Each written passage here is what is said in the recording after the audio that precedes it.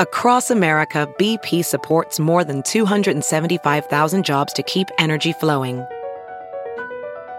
Jobs like updating turbines at one of our Indiana wind farms and producing more oil and gas with fewer operational emissions in the Gulf of Mexico. It's and, not or. See what doing both means for energy nationwide at bp.com/investing in America.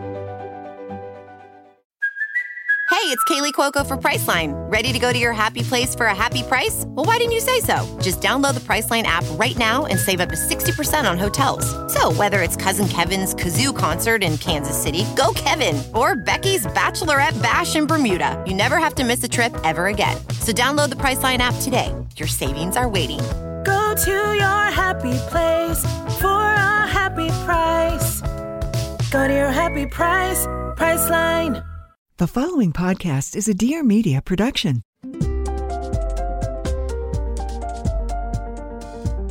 Welcome to Raising Good Humans. I'm Dr. Eliza Pressman, and today's episode is a conversation with one of my favorite people, colleagues, and friends, Dr. Tina Payne Bryson.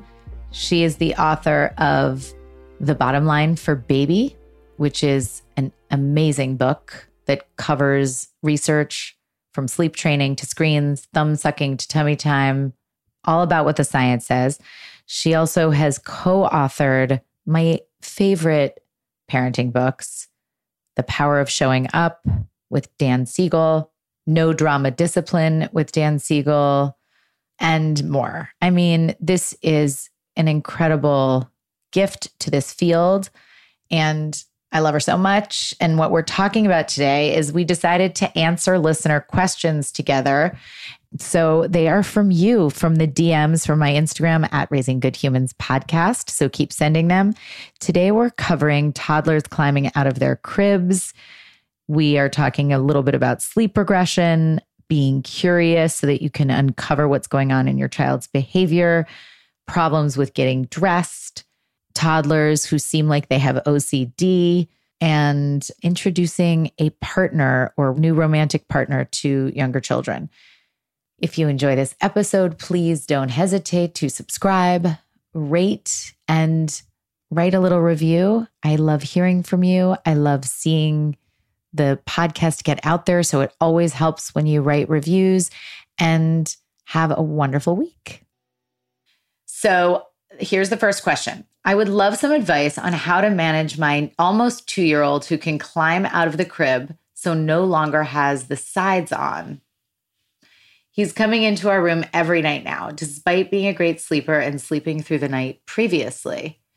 He now wakes up multiple times wanting a bottle or to get up at 4 a.m. and wake up his brother and watch Bluey the cartoon. Help. Okay.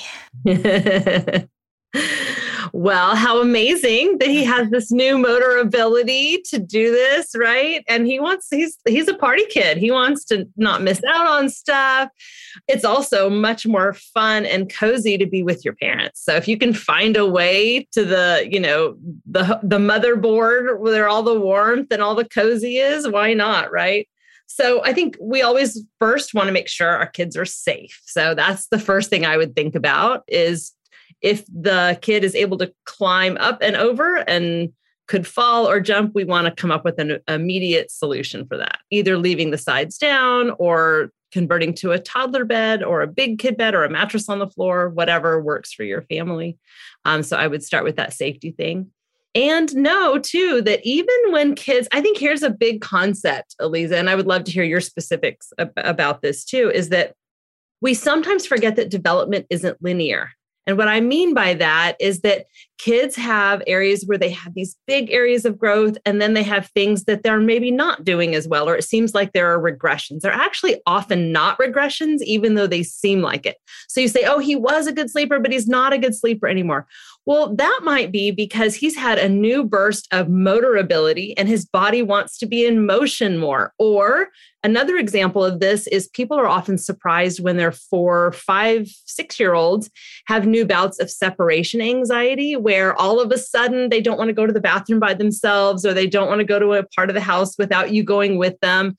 And parents often freak out like, oh no, my kid now has an anxiety disorder. But actually that separation anxiety is a result of a new cognitive development that allows them to imagine scarier things and have imagination about, new frightening things. And they start conceptualizing as they move into 5 and 6 about how it's possible something could happen to their parents. So the separation anxiety is actually a reflection of a cognitive development where the emotional regulation and the maturity around handling those kinds of big feelings hasn't yet caught up yet. So it's kind of asynchronous as it's getting there. So yeah, I think, kids who often are good sleepers will go through periods where they're not. And I think that can be really disappointing when that happens because we're so excited when our kids start sleeping more. But this really takes us back to problem solving. Okay, what is it? Let's be curious. What is it that's causing him to wake up? What is it that he's interested in, or what need is he trying to have met there?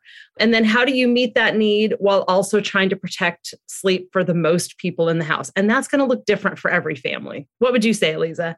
I love that you said, how do we meet the need of the child and how do we meet the needs of the family? Because of course, sometimes those are not the same and you have to find a balanced answer. So I just think that's like the one to cling to the most.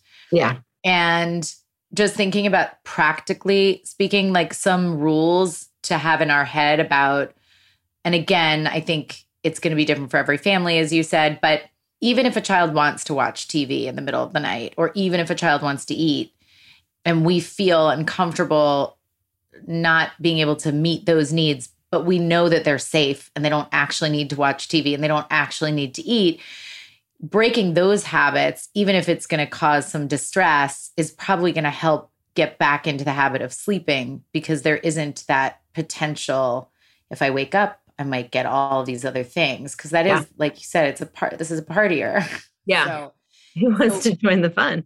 Yeah. So maybe making things a little bit less exciting, which is so hard to do when you're exhausted and you're just like, whatever, take this food, take this show, take whatever you can, but leave me alone. Like I get that. But if the baby's needs can be met with some snuggles, and then also the adults can get a little bit comfortable for the few days that it will probably take to get the negative feedback from this 2-year-old when they're not getting the TV or the drink, it probably, I think that's one part of it, is stopping the middle of the night partying. Yeah. While still giving some of the middle of the night snuggling. And then you can build from there, off of all of it. The other thing is, this is definitely not scientific, what I'm about to say, but a sleep sack makes it really a little bit harder to climb, and maybe a cozy sleep sack. And also, if your child is good at climbing, like you said, I think the safety thing is the most important. So maybe it's not time for the toddler bed. Maybe it really is, just lowering the mattress and making it so that, yes, they know how to climb out, but it's not, they're so good at it that that's not something that's going to be dangerous. Then I'd rather them kind of get a longer use out of the crib and maybe bring things in that'll be a little bit more appealing. And then lastly, it is so much harder to get a kid out of your room than you coming out of their room. So if they are going to come out and you know that that's going to happen and you are going to be exhausted anyway, meet them there. Put your own mattress down there versus having them come to you, because you can work your way out once they get back into sleeping and off of TV and bottles and whatever. It's much harder to get them out of your room. And I think this is in Tina's book, but if you're wondering if it's bad for a 2-year-old to sleep with you, that's not bad for them. Sleep is what's important. Yeah. For some families, it's bad because they're not happy as a family unit when there's a baby in the bed. And that's totally appropriate to say, we don't want a kid in our bed. But if you do because it's easier and you're tired and you're not doing it because you think that they shouldn't be sleeping with you, you can rest easy. That's not the issue. Yeah, I think there's a lot of parent shaming, particularly around eating, feeding, sleeping decisions. And so we have to remember too, and I say this in the bottom line for baby, that every decision we make as a parent is connected to everything else. It's a web of decisions. So, and a decision that might be right one week might not be right the next week. So we have to be flexible around all of this. Your kid's development unfolds in spurts really fast sometimes. And then sometimes it seems like it's taking a long time for certain things. But like, for example, I didn't do any kind of like cry it out sleep training with my boys. But what that meant is that I was really, really exhausted. And that meant that I was really, really grumpy and impatient with my kids, right? Was that the right decision for my family? Probably. I look back on that. I'm glad I did it that way.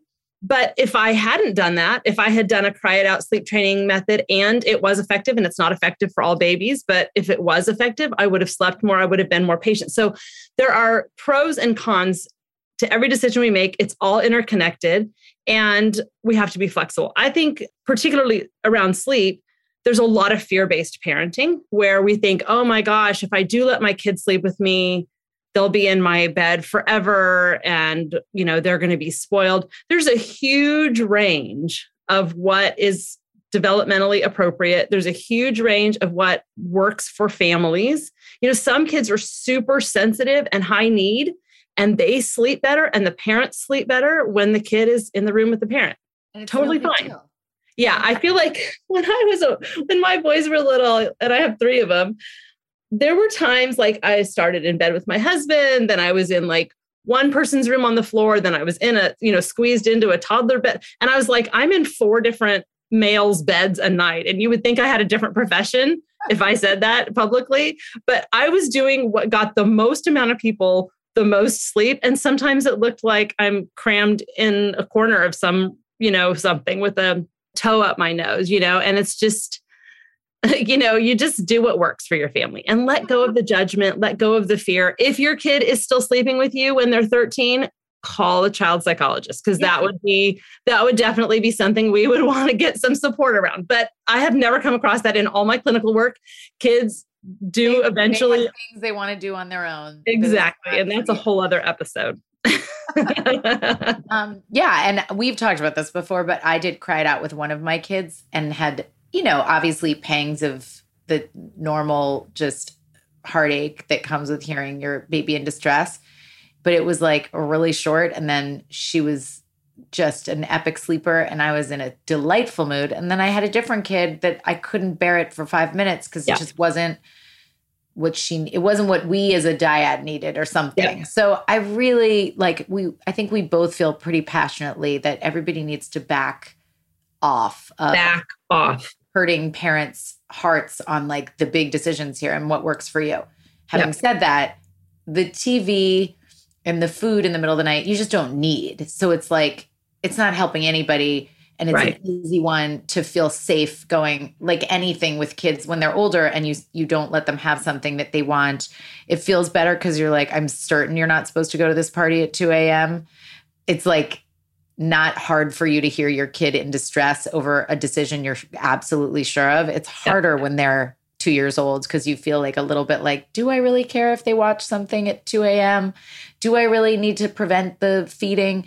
But that just feels like an easy thing to just say, they really don't need that. And that might help them get off of this waking cycle. Yeah. And I think kind of to take it to a little bit bigger of a conceptual lens, it's really good for our 2-year-olds and the kids at any age, but especially in those early years, for them to have a grown-up say, no, we're not doing that. And to set a boundary because they don't yet have the ability to put the brakes on yet. But we give them practice putting the brakes on, not having things go the way they want them to, not getting it when they want to. They're getting practice putting the brakes on. And then we provide them with all the empathy possible, right? We're like, I know you're so sad you can't watch your Blue, whatever show it is. I know you're so sad you really want to watch it. It's really sad when things don't go the way you want them to. Now, when we hold that boundary and we provide empathy, that is really what leads to the best outcomes. And by the way, setting boundaries and telling our kids no, and then letting them feel no to the behavior, even if we're saying yes to the emotions that come with it, that is so powerful because setting those boundaries makes them feel safe. That makes them feel like there's a grown-up who knows what's happening, who's in charge, who's going to keep them safe. It really does make them feel loved and safe when we do that. And it builds the brain because they get practice putting those brakes on. All right. We are going to take a little break so that I can tell you about my sponsors. Now that summer is truly over, our minds are turning to fall and Halloween, which naturally sparks creativity to coming up with costumes, picking recipes, putting candy out, decorating. Let KiwiCo foster that natural creative thinking and channel it into the hands-on fun for your kids. Discover hands-on science and art projects that you can get delivered to your door. KiwiCo delivers creativity made convenient for your entire family. Of course, having open, free creativity is amazing, but there are times when you just need some help so that you can get other stuff done or so that you don't have to think and you can just do something fun with your kids. And you can get super cool hands-on science, art, geography, you name it, just projects that are delivered to your door every month. And kids get so excited because they know that it's arriving and it's going to be another opportunity to do something cool. And the materials are high quality and they're real engineering and science and art projects. You can cultivate your child's natural curiosity and creativity as you engage with them in these boxes of activities. And they can explore new worlds, rediscover familiar ones. And really what's cool is that there are times when you have a neat idea or you want to have a neat experience for your kids, but you just need a little bit of time-saving help by having it come all together in a box and you don't have to think about it. So KiwiCo does the legwork for you so that you have time just to hang out with your kid and not worry about creating and shopping and dealing and coming up with things. And there's stuff for kids of all ages and no commitment. You can pause or cancel anytime. So scare up some fun this Halloween with a cool Halloween KiwiCo project. Get 50% off your first month plus free shipping on any crate line with the code HUMANS at KIWICO.com. That's 50% off your first month at KIWICO.com, promo code HUMANS. When it comes to young children's learning, I'm a fan of story teaching. There's a reason we all remember the stories we heard and read as kids. So I'm excited about this new app, Encantos. It's full of fun, awesome stories that teach kids the new fundamentals they need to flourish, like thinking creatively, critically solving problems, understanding diversity, and expressing themselves clearly. When learning is this fun, kids are happy to learn, and they all learn happily ever after. So I am not a fan of sitting on your computer all the time or on apps, but there's no question that kids are going to be on screens for a certain amount of time. And so I like to find high quality apps so that at least when they are on screens, you know that they're getting something that's good for them. So here's something that really helps in both Spanish and English. You can learn through stories. It's a great way to learn Spanish and to get excited about stories. So I want your kids to enjoy stories to learn by Encantos. And right now, I have a special offer. You get 3 additional months free when you sign up for an annual subscription. Just go to ENCANTOSWORLD.com and use the code HUMANS when you subscribe. I really am careful about getting interested in promoting apps, but an app that promotes language and storytelling for those moments when you just need to check out a little bit, or even better, if you can do it with your kids, that feels like a kind of app I can get behind. One way to feel your best is to think about what beautiful things you can put inside your body. Sakara gives you the ability to not just eat healthy, but to enjoy it. with chef-crafted, plant-rich meals that build a foundation for radiant health. Sakara is a nutrition company that focuses on overall wellness, starting with what you eat. Their organic, ready-to-eat meals are made with powerful plant-based ingredients that are designed to boost your energy, improve your digestion, and get your skin glowing. The menu of chef-crafted, ready-to-eat breakfast, lunches, and dinners changes weekly, so you never get bored. It's delivered fresh to your door anywhere in the US. And if you're just feeling overwhelmed, you need a reset, you need to remember to have your meals and to be healthy, and you just want it all there for you, this is awesome. So along with delicious plant-rich meals, Sakara also offers daily wellness essentials like supplements and herbal teas to support your nutrition.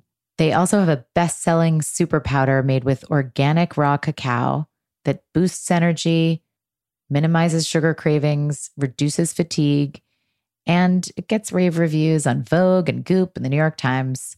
And I like it. And right now, Sakara is offering our listeners 20% off their first order when they go to sakara.com/RGH or enter the code RGH at checkout. That's sakara.com/RGH to get 20% off your first order. Sakara.com/RGH. You're going to feel so good. I'm Shanae Grimes-Beach. And I'm Annalyn McCord. After years spent playing best friends on screen on 90210. And fighting like hell behind the scenes. Ah, yes. How could I forget? We made it out of our time in young Hollywood on a show that shared names with the most iconic zip code in the world. Bonded for life, but not without a shit ton of baggage in tow. Now we are back together, letting it all hang out on our new podcast, Unzipped. Tune in and unzip with us and our brilliant guests every Wednesday, wherever you listen to podcasts.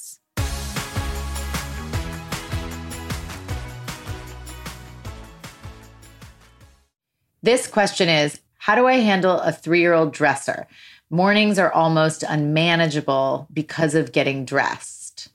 I love this question because it lets me talk about one of my favorite things, and that is sensory processing. Now, I am not an occupational therapist, so I am not going to step outside of my lane of expertise. First of all, be curious. Why is she having a hard time getting dressed?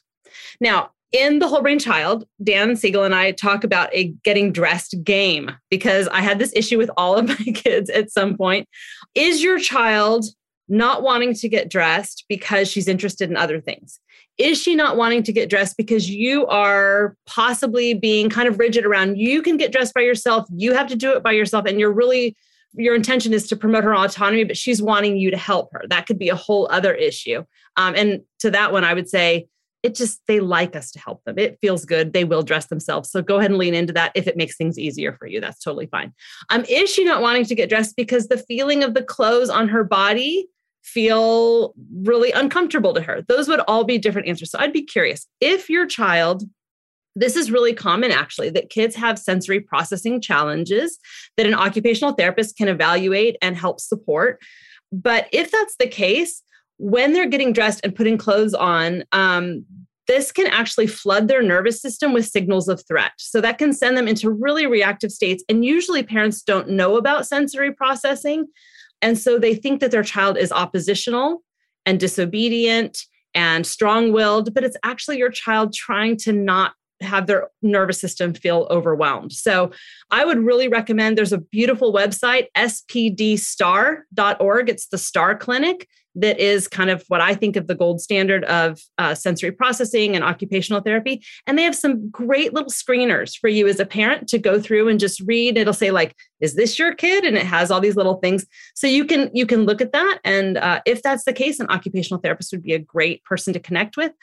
Otherwise, go with, if it's not that, I would say your child might just want more connection, more help, more support, because that feels good. They like you to help doing it. Or if they're interested in other things, they don't want to do it. And you're putting a lot of pressure on in terms of like, hurry, you have to get dressed. And there's high pressure and stress. That can make kids avoid it. So I'll just say 2 more things and then I'll punt to you, Eliza. One is, remember that the brain is an association machine. So anytime we're talking about toilet training, mealtime, getting dressed, anything, even family game time, if it is full of stress and it's full of angry, reactive, impatient parenting, which all of those will be all the time at some point, for sure. I can say from experience. But if consistently I'm yelling at my kid, it's time to go to sleep, go to bed, that's going to be really unpleasant. And my kid's brain is going to make an association between bedtime. It doesn't feel good. Mom yells at me a ton. And that I don't like bedtime. So they're going to be more avoidant about bedtime. Do you see what I'm saying? So when it comes to getting dressed, if it's stressful and it's under a time crunch and you end up yelling or being impatient, there's going to be even more avoiding. So what we want to do is create it to be at least neutral or pleasant. So this is where we can use playfulness to elicit cooperation. So in the Whole Brain Child, we suggest, this is something I made up with one of my boys who would never get dressed until I made it a competition kind of game thing. So I would say, okay, first put on your underwear, and then I'm going to give you the next thing. So he'd put his underwear on. I'd say, okay, put your underwear on. Or I'd say, put your underwear on and run down to the end of the hall and tickle the door as quickly as you can. And then come back. So he'd do it and he'd come back and I'd be like, okay, now put your shirt on. And then we're going to do 5 push-ups and try to do a headstand. And even though that took a little bit more time, it saved so much time.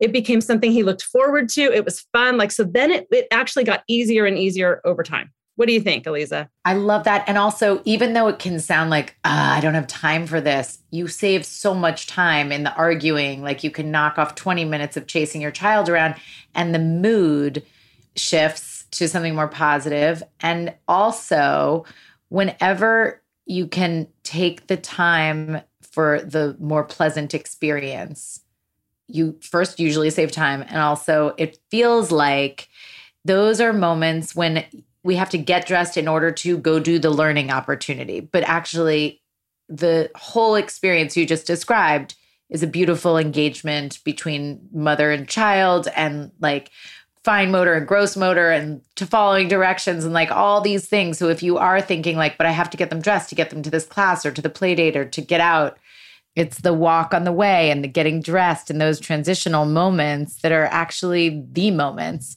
Yeah. So love that.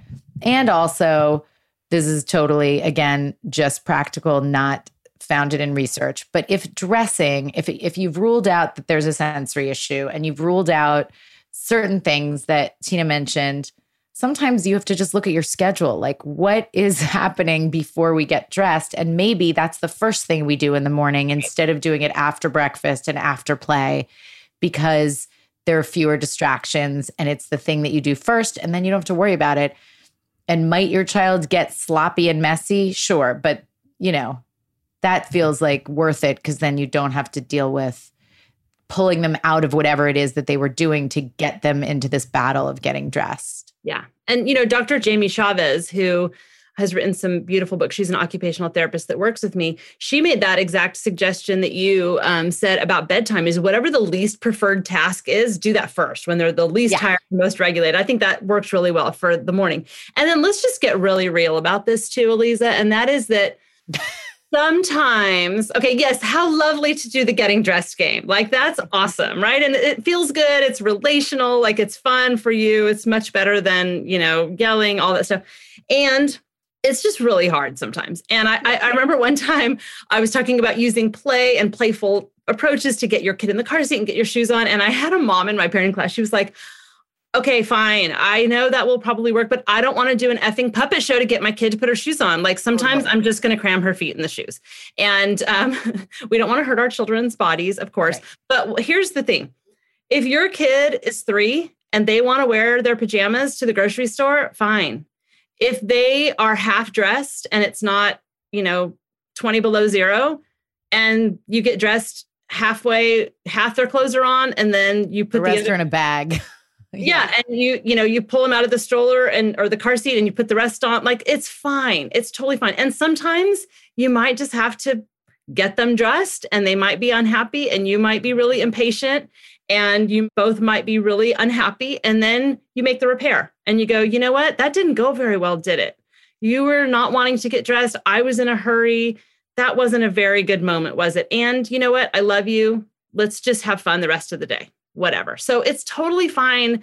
You don't have to do the getting dressed game or a puppet show. It's lovely. It's helpful. It's a tool. But sometimes we don't have the luxury of using those tools. And damage is not done. damage is not done. Like, let's not be so hard on ourselves. And if you do something that doesn't feel good to you or your kid, make the repair and move on. They're 3. It's hard and it's going to get easier. You know, I have a rule in my house that you cannot get your driver's license unless you are fully consistent without parental input about brushing and flushing. And these are still things we work on up to the driver's license years. Okay. So there's a long road ahead for all of this stuff. And so, you know, sometimes people will be surprised. They'll ask me like, well, what do I do? This is the one I get the most, you know, what do I do? Like, I really want to do this gentle, reflective conversation, respectful with my, 3-year-old, but my 6-year-old is hanging the baby upside down with the legs. And how do I do that? I'm like, you don't. My best parenting advice in that moment is freaking triage. Yeah. Like that. Sometimes that is the best approach, is triage. You just make it through the moment with, everybody as best intact as possible. And that's good parenting too. That's good parenting too. Yeah. That's just going to be on repeat. Yeah. Because it is true. We can talk about tools. We do. And also you have to lose the noise of that moment now has to be a perfect playful opportunity, because otherwise, every moment isn't as precious as we make it out to be. No, that's too much pressure. Yeah. And then sometimes it just ends up being precious. But you know what? I actually, full side note, that's totally not about 3-year-olds, but yesterday my daughters were arguing about something so absurd. I mean, it would embarrass them for me to say. It was so absurd, but I'm gonna shame them right now. No, they were like racing to get in the front seat for a 4-minute drive. It was something that stupid. And they were so rude to each other. And I was just like, not in the mood for this. Yeah. And I just made like a very loud yell that said nothing. Like I just was like, rah! Because I was so annoyed with them. And because I guess I'm not very scary, started laughing so hard. They both ended. I said, both of you get in the back seat because I want the front seat for my dog. Yeah. Because I was so annoyed. Because my dog is my nicest of my babies. And then I just yelled like a freaky weirdo, just a sound. And they both started laughing so hard because they were like, if you're going for scaring us, it's only just scary because you sound like you've lost your mind. Yeah, you're not scary. It was not my best moment because I just was like, I can't take this anymore. But I did remember, like, A, every moment is not so precious. B, it didn't matter that I lost it and was like incapable of even ignoring this like typical nonsense sibling argument. It just was a moment. And I got made fun of by my own children, which felt not great. But it took all of us out of it. And then we all did laugh. Yeah. These moments are not so, I mean, it feels a lot easier when you have teenagers that you can do that with. So I know that's different, like a 3-year-old where you're just like, oh my God, I need to make this happen and not be a nightmare. But I do think remembering each of those moments, they can just be over soon and then you can move on. Totally. Yeah. That was a little off topic. It just takes the pressure off, right? Yes. And we just always want to do that because that pressure to have that preciousness can often make a tension in your nervous system that takes all the preciousness out of it, of those special moments. Totally. Here's a good one. How do I know if my toddler has OCD? She's very rigid with routine. She has to repeat the same phrases, especially in stressful situations like bedtime. Reacts with fierce meltdowns if any small detail of the routine is changed. If I continue the routine, am I encouraging more serious tendencies? There is so much to unpack here. So much. And let's separate it from actual diagnosis, which you can also talk about. But I think the big picture is like, if you look at toddlers and then you look at the DSM, like the Diagnostic Statistical Manual, like where people, I'm not explaining this to Tina, I'm explaining this to the listeners, but where you might look for something that is classified as a disordered behavior, which is its own story. Toddlers would really would check every box for so many things. It would meet the diagnostic criteria for many mood disorders, for sure.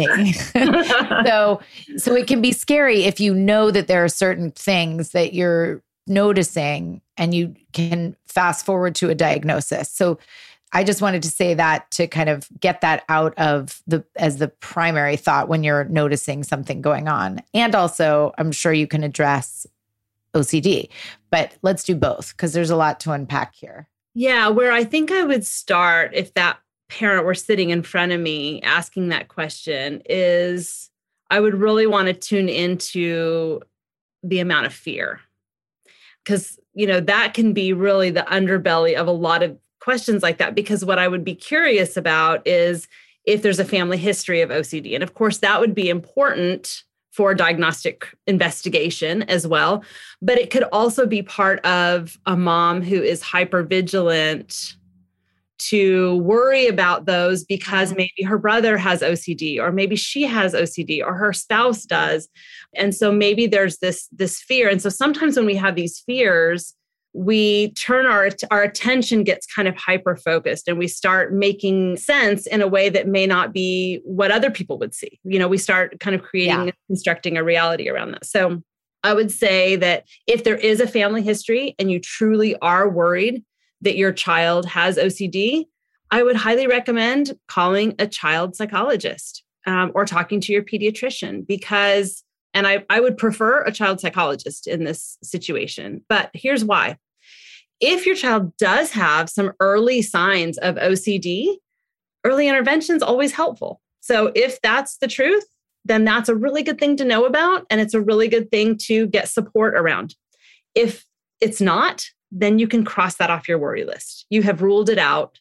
And then you're going to just have more peace internally either way. If you really feel like there's a family history, you're seeing it, it's getting intense. Now, let's put things in context.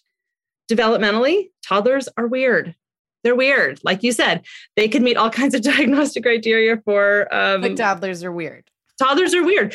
And, they do weird things like ritualized behaviors. And some kids are complete train wrecks in a room where they don't care about it. And other toddlers and preschoolers will line things up and codify things and whatever. And it has a lot to do with their inborn temperament and how highly conscientious they are and how, do they have more of like an engineering kind of brain or, they're just amazing. They're amazing to watch. They're incredibly brilliant already. So I would be curious about the behaviors. Is it like what your child likes to do as part of play? Or is it really that you see more of the kind of ritualized behaviors during moments of stress or separations? Like, is there an anxiety piece there? Mm-hmm. Aliza, I think one of the hardest parts of our job is to support parents in, I haven't yet talked about this. We could do a whole episode on this, but how do we support parents in doing things in ways that they want to do better? Right? How do we encourage parents, give them tools, help them do better, but also without shaming them for what they're doing, right? And so one of the ways I like to explore this in a way that's not parent shaming, I don't want it to be, we should always ask ourselves, is there a role that I'm playing in what's happening as a parent? Okay, that's not to blame a parent, but sometimes when our child, for example, is experiencing a lot of anxiety, we're playing a big role in that because we are bringing a lot of anxiety to the moment. And then we get anxious about our child's anxiety. And what we're doing is we're amplifying everybody's nervous system arousal instead of soothing it. So I would sort of explore that with this parent as well. Like, where are you running in terms of your anxiety? And what kinds of supports do you need to be actually more the safe harbor, the safe haven, the one who soothes instead of the one who amplifies states of distress? So that would be another area to explore. I think too, that the other thing we have to put in context is COVID. So this is a 2-year-old. So let's think about where we are in the world and how your child's experiences may have been different from what other kids have experienced pre-COVID. More time at home, maybe less outside stimulation. So there may be some heightened anxiety just because of exposure to new experiences as the world opens up. This is not, I'm not worried about children being behind. I trust development. When kids have exposure, their development rises to the occasion. So I'm not worried about that, but it might be a transition. It might be that this is a period of transition for your child. So I think that's another thing to think about. When kids line things up, control things, organize things, give commands and demands, this is also really developmentally what we would experience, what we might experience, how it might present for a 2-year-old, because they're developmentally in a place where they are moving to more individuation, more differentiation from you. So I often think about children's behaviors as their best adaptation to their environment. So for example, and this is another sensory example, sometimes kids who have sensory integration challenges can be very rigid and do very, like I had a client I worked with one time who would only drink out of a blue cup. I have to drink out of the blue cup. If the blue cup was in the dishwasher, he would have these monster meltdowns that would turn, really physically aggressive. And what he was trying, he wasn't oppositional, he wasn't a bad kid. He was trying to make his world work. And when he had the blue cup, he felt better. And so I think sometimes kids do these kind of ritualized behaviors, or they do these things that seem really funky to us, but it's a way for them to control their environment and experiment. Maybe he's coding by size and color, and you're not even picking up on the cool artistic pattern he's got going. So I think there's a lot, like you said, a lot to unpack there. Those would be things I would think about and want to explore further. Well, and really highlighting what you said about there is something that we think of as maladaptive that's often so adaptive. Like if you are anxious because of novel experiences, it's incredibly adaptive to find ways to make your day super predictable and to ritualize certain things. And so we do that with kids in so many different ways. We say that kids with, for example, ADHD are maybe using some maladaptive ways of focusing their attention in a way that we think of as maladaptive, but actually it's exactly what they need to be doing to survive the experience that they have living in the brain that they have. So I really love our stepping back as parents and just looking at what are these behaviors doing to support this child for their experience. And it doesn't mean that you don't want to help them learn to adjust, but it just means that, wait a second. And especially, like you said, in COVID, finding ways to make sense of our world as a 2-year-old. And creating predictability. Yeah, like that is a very adaptive kid. Yeah, totally. And of course, like you said, if there is a real concern, you should absolutely, there's no harm ever in checking something out because you want to, or the earlier intervention is of course better. But toddlers are weird. They're weird. They're funky. And I think too, this leads back to kind of some of the stuff that Dan Siegel and I talk about in No Drama Discipline is that behavior is communication. And it's often communication about their developmental capacity at that moment. It's communication about their nervous system, in that very moment. It's communication about what skills haven't yet been built or, those kinds of things. So another way to think about that is, his behavior might then, if you look with curiosity and say, okay, what would be a skill I would want him to build after observing this? I might want him to build a skill about flexibility. Flexibility, exactly. Right. So how can I help him do that? Well, we know that kids learn best from modeling. So we model flexibility. And we know they learn best from practicing and doing it themselves. So, we play games with them or things spill and things happen naturally in the world that don't go that way. And then we go, oh, well, spills happen. And we do these kinds of things. So I'm thinking, Aliza, about this little boy. He was probably 5 or 6 at a school where I was consulting. And he kept getting in trouble. He was a really, really sweet kid who knew the rules, who never got in trouble. But as the year unfolded, he kept having more and more incidences during library or recess or lunch, like the unstructured times outside of the classroom, where he was using inappropriate language a lot. So he was like throwing out butt crack, in library. And he knew that wasn't okay. He knew he was going to get in trouble. The teacher kept talking to him about it. So they were like, we just don't know what to do. Like, we've sent notes home. The parents have talked to him. So I said, okay, well, let's start with curiosity. Maybe his behavior is his best attempt to work through something. Let's be curious. And it turned out, as we became curious, that we've uncovered that this little guy had a really hard time entering play with his peers. And when he said butt crack, they laughed and he was successful. He was successful socially in entering their play and getting included in their group. So basically his behavior is communication, saying, I need skill building around how to interplay with my peers in a way that's appropriate. So instead of doing something to him, giving him a consequence, we needed to do something for him to help him build those skills.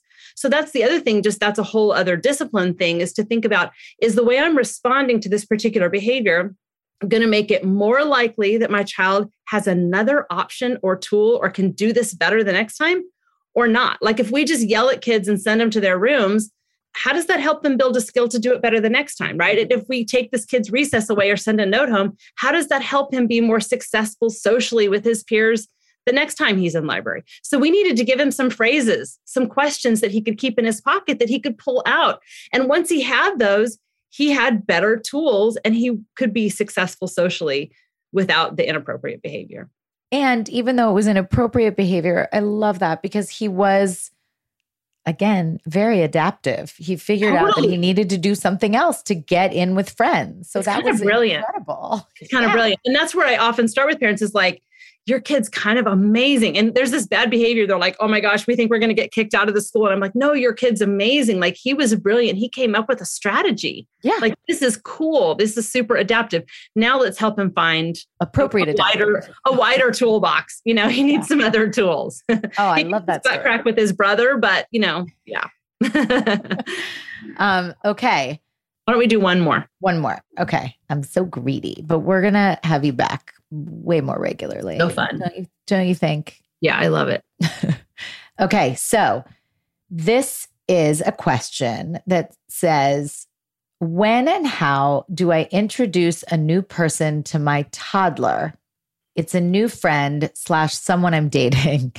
I keep hearing a year, but I can't imagine continuing a relationship with someone that long if they haven't at least met my child and I could see how they are with children. Wow. That's a tricky one. Yeah.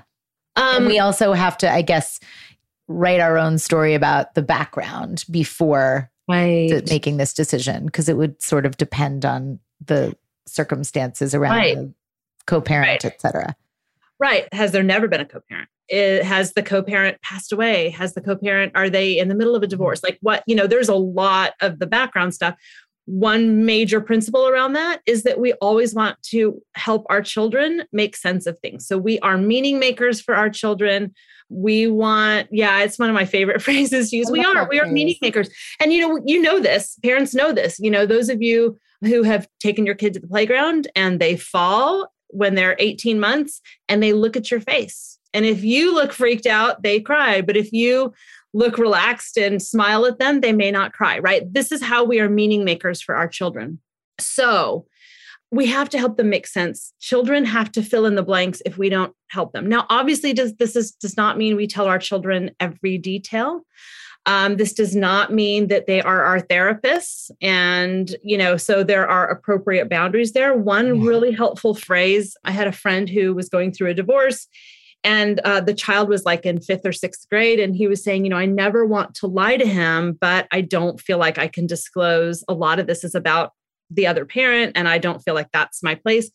And I said, you can say to your son, I will never lie to you. And you're not ready for this information yet. Or this is not information that is something that a child should know about their parents. And so, we don't want to, that doesn't mean we have to tell our children everything, but we want to help them even make sense about our decisions about what we're going to share and what we're not. So yes, backstory is going to be important. Of course, we always want to make sure our children are safe. So I would really make sure that, you have done your due diligence in making sure this is a super safe person for your child, including how your child's going to feel sharing emotions with them, not just around sexual abuse prevention, but around, are they going to be someone who is kind to your child and is loving to your child? So you want to always make sure, you're kind of starting with those foundational pieces. I don't know that I think we should ever follow rules like that. If someone made a rule that it should be 1 year, every child is different, every parent is different, every situation is different. Maybe you are going to fall madly in love and the person's going to move in with you or get married in a very short period of time. So do what you feel is right. One of the messages I give over and over in the bottom line for baby is to trust yourself and to trust your child. And so I think I would talk to the people who know you, that you trust. Who are your closest friends? Who are your family? And get their takes. And then decide whether or not to listen to them. Don't just go with their advice. Trust yourself. You matter too. You matter too. And yes, your child should always be your top priority, but that doesn't mean you're not a priority. And so if it's really hard on you, if you want to be with this person and your child, you feel like it's safe, then you think about, introducing that person into your child's life. And then you're also making sense of that. You might decide that this is going to be a friend and you're introducing them to a friend as a friend, and they're not spending the night at your house, for a good long period of time. That also rests in your values and what you feel comfortable with. So there's no right answer. Think about yourself, think about your child, gather information, trust your instinct. I don't have anything else to say about that. Do you, Aliza? I bet you do. I mean, not really. I think that 1 year thing comes maybe from there is some research that you should wait a year after separation to introduce a new partner. But that doesn't mean you always wait a year when you're with a new partner. It's just this particular, when you, not that the world ever works in such a pretty easy, clean way, but if it's, it's just to give distance between a co-parent separating and introducing a new relationship. Thereafter, I completely agree with you. And even then, every circumstance is going to be different. But you have to also honor your own functioning as a parent. Yeah. So if that really is a person who is going to be in your life, it's hard to do that for a year as a single parent with one child and navigate that. And I think because we always have to think about how what we communicate with our words is important in terms of the actual words, but there's always implicit stuff behind stuff. So if kids know something's going on and we're not saying anything about it, they're also getting a really important message, this implicit message that is, Mom's not going to tell me what's going on. Yeah. She doesn't think I'm ready for it. She can't trust me with it. There's something going on that maybe isn't good, whatever. So there's all this messaging around, we don't talk about this. We're not talking about this, right? Which is why it's so important that we just have ongoing conversations around really kind of everything. Because if we don't talk about stuff, kids are super perceptive. They're way more perceptive than we know. And they overhear us in our home much more than we think they do. So they will definitely fill in the blanks or know something's going on. And then if we don't talk to them about it, then they learn that this is something we don't talk about. And maybe they shouldn't even ask about it. So that's the kind of hidden message behind the message if we don't name it to tame it. Ugh. I love you to the moon. Oh, I love you to the moon. Let's do this again.